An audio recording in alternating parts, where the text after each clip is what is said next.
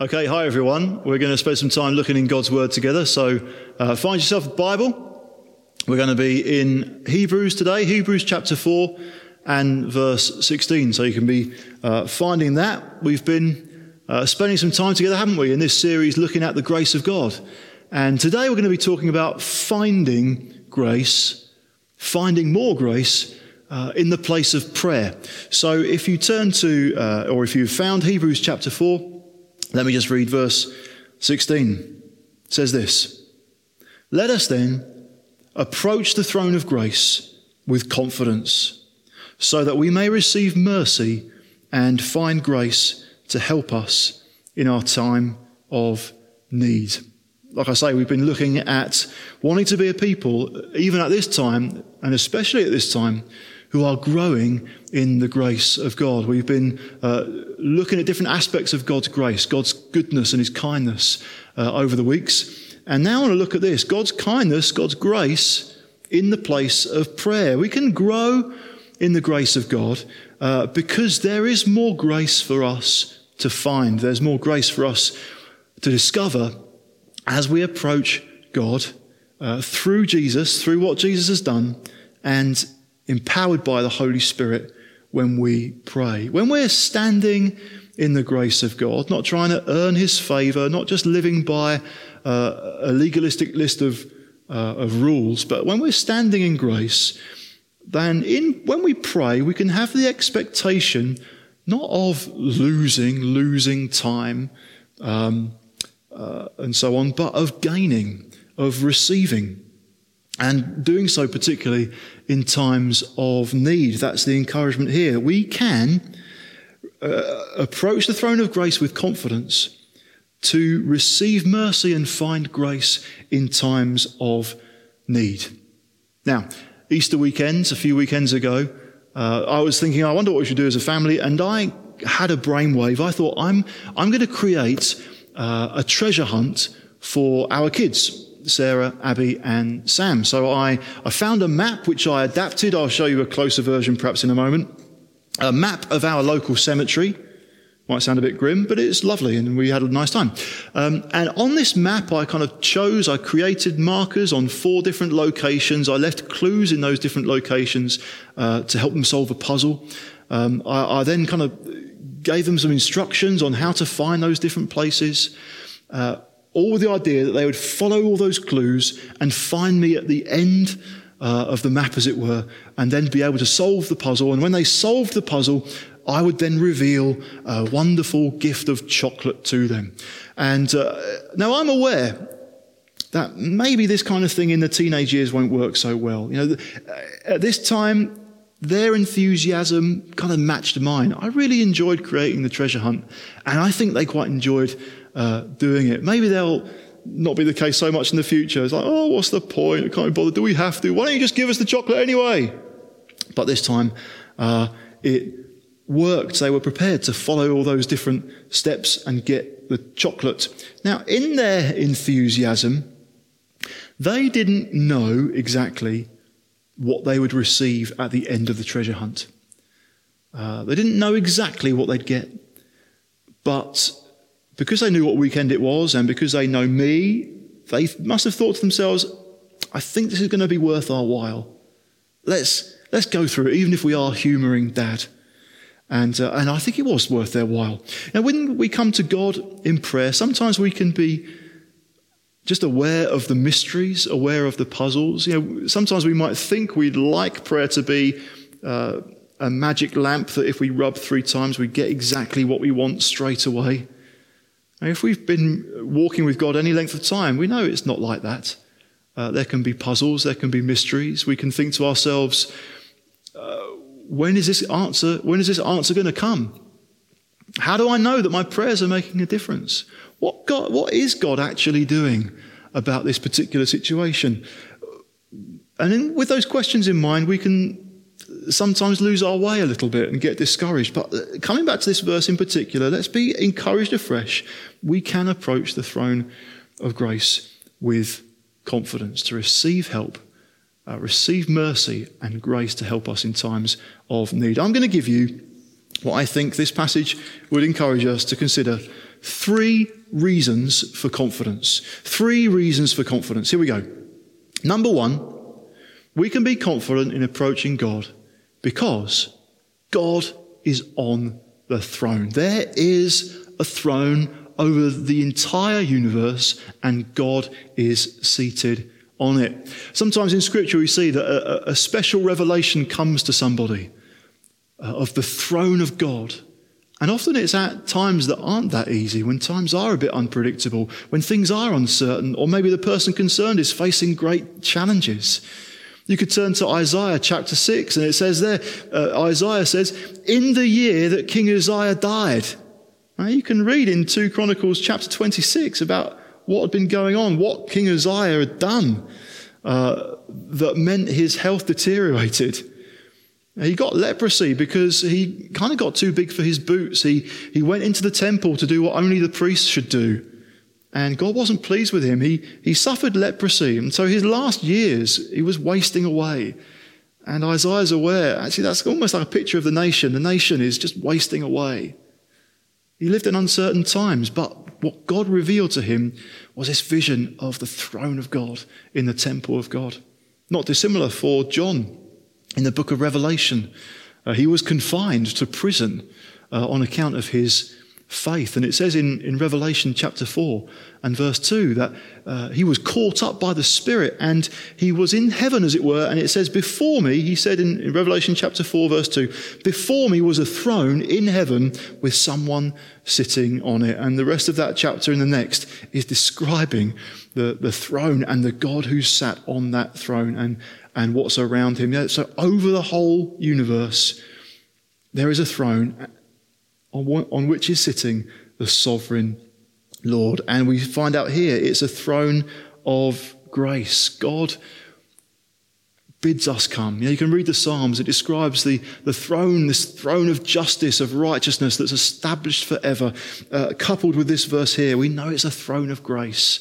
We know God wants us to approach, and He has glorious riches to share with us as we do. So number 1, God is on the throne.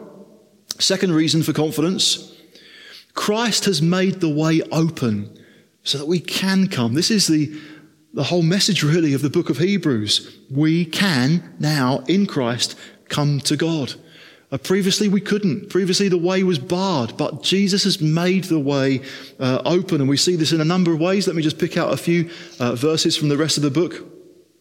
Hebrews chapter 1 and partway through verse 3 says this, speaking of Jesus, after he had provided purification for sins, he sat down at the right hand of the majesty in heaven.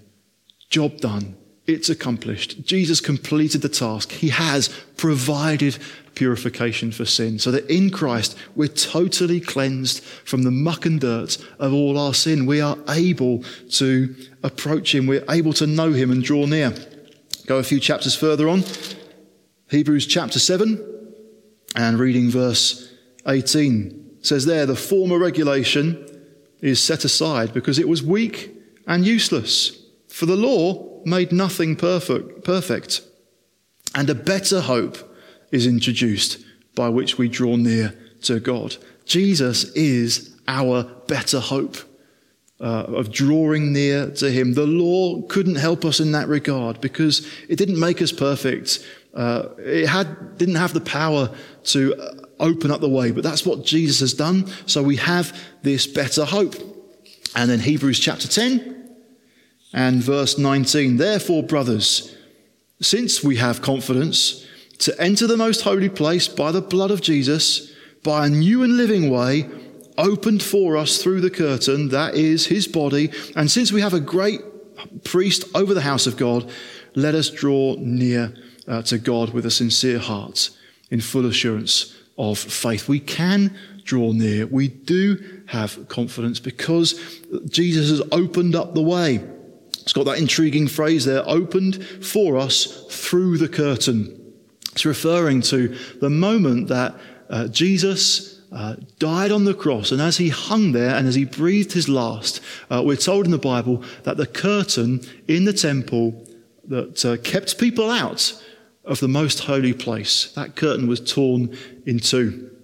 One of our favourite books is this one, The Garden, the Curtain and the Cross. I wonder if you've come across it. It's just a beautiful illustrated book about how Jesus has made the way open. I'll give you a closer look. Time and time again through the book, it just references the fact that because of our sin, we couldn't come in. Because of our sin, the way was barred. But then the curtain is torn, and now in Christ we can go in. That's the good news. Jesus has made the way open for us. Third reason. The third reason for confidence as we approach the throne of grace is this. Jesus knows what it's like. Jesus knows what it's like to be human. He knows what it's like to suffer. He knows what it's like to encounter times of need. It says here in Hebrews chapter 4, and just the previous verse 15. For we do not have a high priest who is unable to sympathize with our weaknesses, but we have one who's been tempted in every way, just as we are, yet was without sin. That phrase there, we have a high priest. He is able to sympathize. He's able to understand our weaknesses because he's gone through them ourselves. So when you're approaching the throne of grace and you are tired, Jesus knows what that's like. When you're coming before God, you're hungry. Jesus knows what that's like. When you're lonely, Jesus gets it. When you're sad, Jesus gets it. When you're tempted, Jesus has experienced temptation. He knows what it's like. When you feel overwhelmed, Jesus understands that too. When you're in pain and you're hurting, Jesus can identify with you. When you're grieving, when you're weak, Jesus knows what it's like. He gets it. He understands. We might think, well, Jesus has never had to navigate Google Classrooms. Yeah, but he has had to learn at home. Jesus hasn't had to queue outside Sainsbury's, keeping a 2-metre distance. No, but Jesus knows what it's like to have to wait. Now, God is not out of touch. Maybe that's the great lie that our culture, our society has believed, that if there is a God, he doesn't care. He's out of touch. No, he knows. He understands. So when we approach him, we can approach him with confidence. He knows what help we need. So how then do we make that approach? If we've understood the reasons for confidence, how do we get down to it? How do we approach him? How do we pray? Well, here's just a few brief points and ideas. Firstly, let's not just wait for the special feeling to pray to come upon us. Let's not just wait for some special impulse. You know, if you do sense a real impulse and a stirring to pray, well, obviously don't ignore it. Respond to it. Respond to that prompting. That in itself is God's grace to you. But don't just wait for those moments. You know, I wonder to myself, how often would I pray if I only pray when I feel like it? When the feeling comes upon me? I don't think I'd pray every day. Do you know what? I might not even pray every week if I just waited for the feeling. So let's not wait for the feeling. Sometimes they will come, but sometimes they won't. We're not coming on that basis. We're coming focused on him. When we come, then as we draw near, we're drawing near to him. We're focusing first on the Lord. We can use the Lord's Prayer to help us do that. You know how it references our Father in heaven, and then it talks about your name, speaking to God, your name, your kingdom, and your will. Now, it gets to us a bit later when we talk about our bread and our sin and maybe the pain that we've been caused by others' sins. Well, it gets there, but the first focus is on God. I was reminded and reading this week in a book by Andrew and Rachel Wilson, just a chapter on prayer there, and Andrew writes this about the Lord's Prayer specifically. By starting with our acknowledgement that God is our Father who is all-powerful and all-knowing, and then moving on to ask for stuff, we root our requests in a childlike confidence that whether we get what we're asking for immediately or whether we have to keep on asking, our Father will give us what is best. And that's true, isn't it? I wonder if that's something that we've been learning even recently. I think certainly I have. I can think of times early this year, it just bugged me that even though we're praying about it,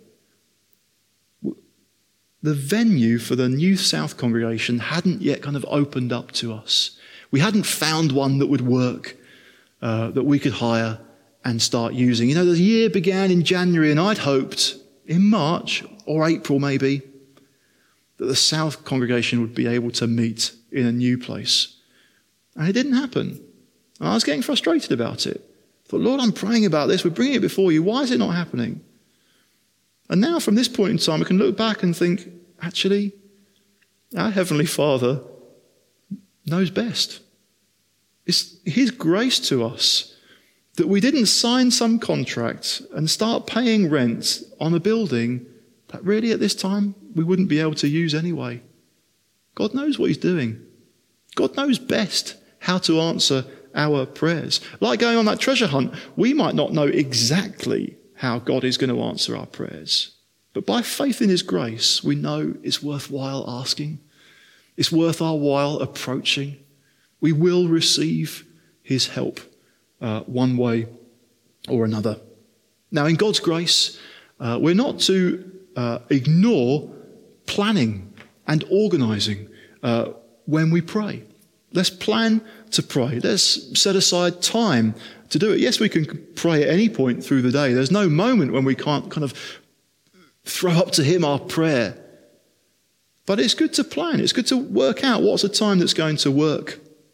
And it can help us, maybe even as well, to keep a record of what we pray about. We don't have to write reams and reams, but we can just kind of jot down, keep a note of the things that we've prayed about. And we can look back over time and see what we've been praying and see how they were answered. We can keep a journal. We can also use what some might do is use prayer cards, just little cards like this. And if there's someone in particular I want to pray for, or a situation I want to pray about, I'm just going to jot it down on here. As I do that, I'm also going to think, what scripture is going to help me to pray? Because I don't just want to pray according to the need, but according to God's promises in His word. And I might be praying for myself. You might write a card with your own name on it and think about the things you want to pray for yourself. You might think, I want to pray for wisdom. Now, if you do that, you can look at James chapter 1, verse 5. And if anyone lacks wisdom, you could ask God. Generously, graciously gives without finding fault. You know, we can turn to God's word to help us to pray and to stir us to pray. Now, I'm not saying you have to follow those particular ideas. If you went for this particular method of using cards just to prompt you in what to pray about, you don't have to have 1,000 of them. You don't have to write an essay on it. You don't have to pray for half an hour over one piece of paper. It might just be that little prompt, that little reminder for a few minutes, even for a few seconds to pray. You might think, yeah, there are some things I really want to pray about every day. Other things that might be, well, every week. You can consider that. I can remember one of the most memorable testimonies that have been brought on a Sunday, perhaps in the past few months anyway. I can remember someone standing up and giving thanks to God along these lines. They said, in this past month, God has answered 6 long-term prayer requests, or in just 1 month. There's so much encouragement to consider, yes, God has answered prayer, but also something instructive as well, that the person who did that, she could remember what her prayer requests had been. She knew what they were. And she could note that they'd been answered. Her prayer requests must have been specific and written down, and she was reminding herself. That's just so encouraging. What prayer requests will we have that get answered through this time? Sometimes we have to persevere and keep going. They were long-term prayer requests. So it wasn't just what had come to mind that week. These were things that would be being consistently brought before the throne. And sometimes we have to do that. Sometimes we discover, wow, the answers come quickly. Sometimes there are puzzles and mysteries involved. But let's believe that before the throne of grace, we're going to receive help. Yeah, we can plan. Obviously, we can be spontaneous as well. We can pray for whoever pops into our head.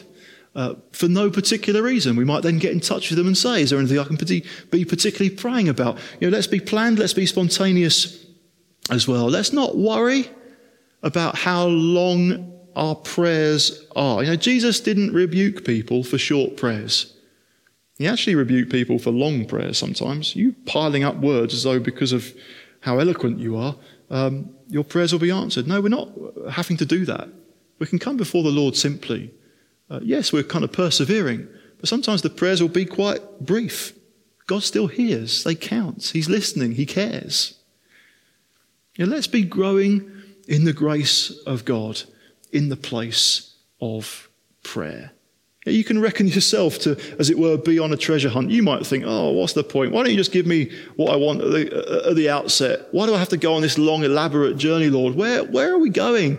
What are you doing? We can have loads of questions, but we can know that the God of grace wants to answer prayer. That's how he's planned to do it. I wanted to reveal chocolate by doing a treasure hunt. God wants to do things on planet Earth by answering our prayers. That's how he's planned to do it. We can puzzle over it, or we can just accept it and go on journeys of faith with him. What prayers will the Lord answer? What help will you know? What will God do on planet Earth? Because we determined to approach the throne of grace with confidence, believing that he will provide. He will give. He will do immeasurably more than we can ask or imagine. Why? Because it's a throne of grace.